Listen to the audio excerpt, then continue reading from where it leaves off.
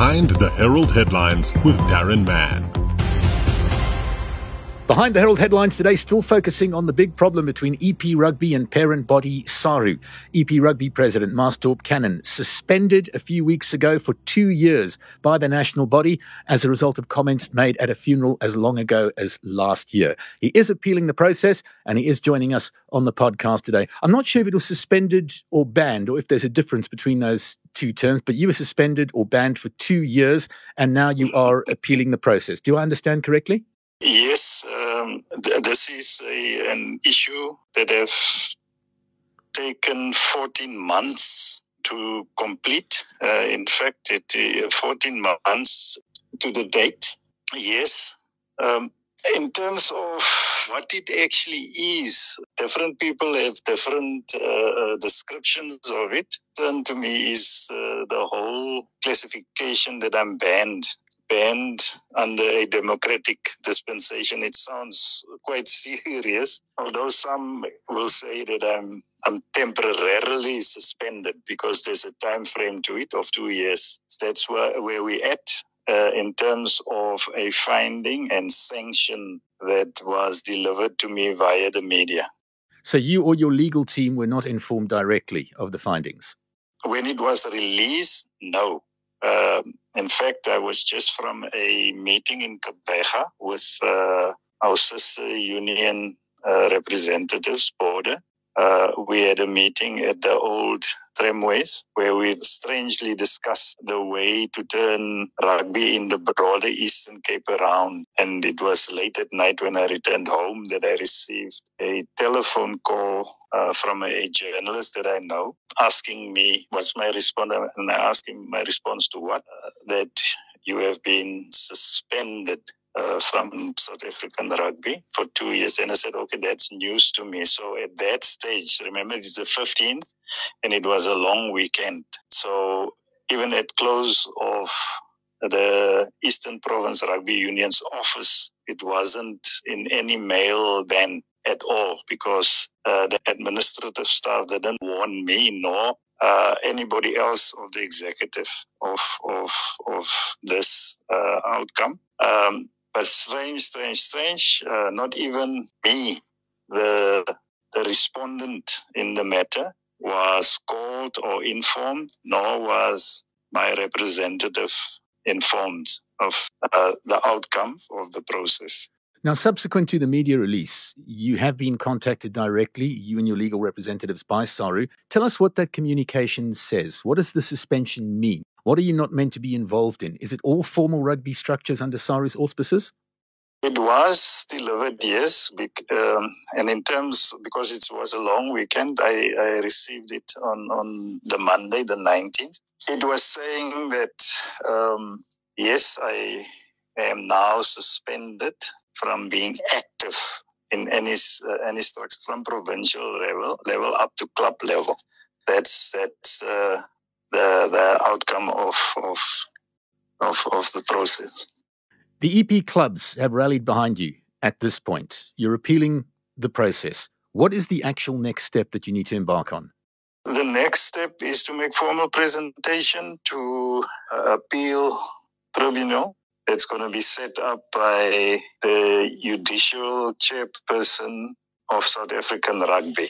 So we need to make a formal written representation of our heads of appeal. What is it based on?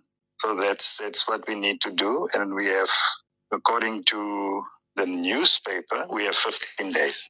It wasn't part of any formal communication on a formal letterhead from South African Rugby. Listen, you're suspended. These are your rights. You now have right to appeal. So it's on inquiry that we receive an email from one Chantel Tupasani that we have 15 days to appeal. Can we go back to the communication you got from SA Rugby, Maastorp? What exactly have you been found guilty of? It's more than one charge. Bringing the union into disrepute, I think, was one of them. But can you just refresh our memories? What exactly were the charges that they found you guilty on? Look, there were 7 charges brought against me.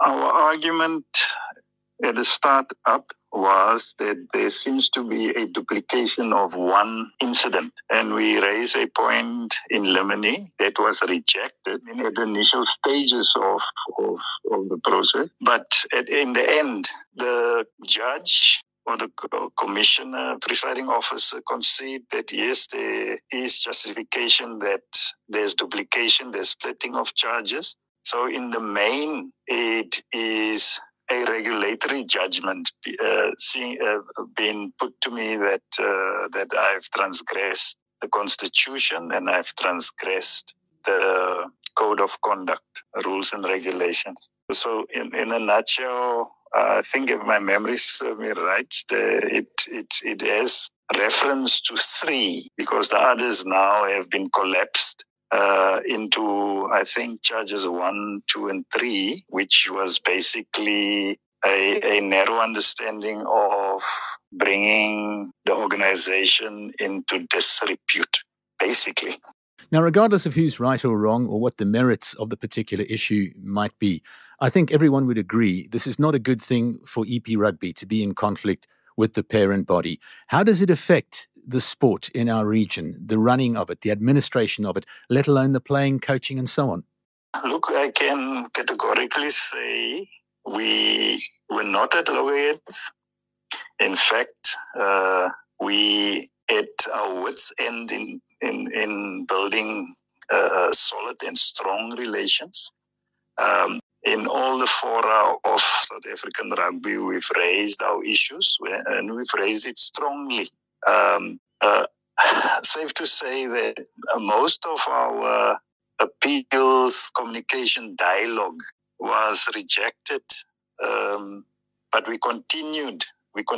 I mean, we kept to all the obligations that had been set by the mother body, competing in all the competitions, notwithstanding the fact that there were material strain on the union. So we've met all our obligations. With SA Rugby, we have engaged on all matters, being playing and governance. And we've committed ourselves to all the requirements of the mother body. So the perception, yes, that was raised, and it's not as a result of Eastern Province, was that there's strained relations. I mean, there were no strained relations. I've been in all structural meetings and non-structural meetings. In fact, the Eastern Province delegation have attended the last AGM that was on the 2nd of May this year. And nowhere since February 2022 was there any notion that, pending investigation or strained relations, we therefore suspend your president, or we unhappy with how operations are run within Eastern Province. Given the suspension, do you have to step back now until the process has played itself out, or do you remain in office functioning on a day-to-day basis the way you normally do until the appeal is done and dusted? Our submission, and in the absence of an objecting response, is that I will serve until the outcome of the appeals process. In the interim, that based on the appeal, that the sanction is on hold. And this is based on a simple principle that was agreed upon right at the beginning of the process 14 months back, that the process is going to be done in terms of the High Court rules. And we then subsequently cite a rule from the High Court that after a sanction and respondent being found guilty, and an appeal is lodged, that it's been set aside temporarily until the conclusion of such appeal. If they should rule against you once the appeal comes through, will you abide by the ruling? Darren, there is conflict because my day job has to do with sport. As everybody know, I'm an educator. Although the ruling has nothing to do with that, but South African Rugby being the controlling body from where we get our education and training from, will then have to consider that if that stands in terms of my livelihood, I still run rugby. I'm employed by the Department of Education. Sure. I fully appreciate and understand. I mean, in terms of your position as president of EP Rugby, would you then step down and abide by an appeal ruling if it went against you? Look, from where I'm at, that is not a consideration that the ruling should. I'm positive that if the appeal is heard, that a different decision will be reached. And this is based on simple, I'm not going to even look at common law because I know the judgment is based on this specific case and it didn't look at any other cases for that matter. There's similar cases where people have received 2 months bans, then it's wholly suspended for a year. So there seems to be case law on this. So I'm positive that with a different tribunal, the outcome will be different. Would it be fair to say you're leaving your options open then? Yes, definitely. I need to be positive. I believe that, as I've said to you, I think 14 months back, because we had this conversation, I've said then, for me, it was all about dialogue, that we understand the role of the ecosystem. It's here for social cohesion. And yes, we must be circumspect that we don't damage brand, that we bring the country together. So I'm all for it, irrespective of the perception that's been created outside.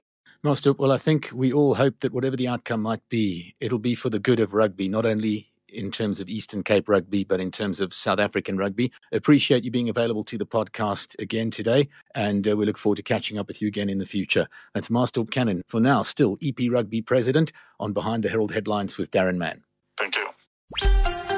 That was today's edition of Behind the Herald Headlines with Darren Mann.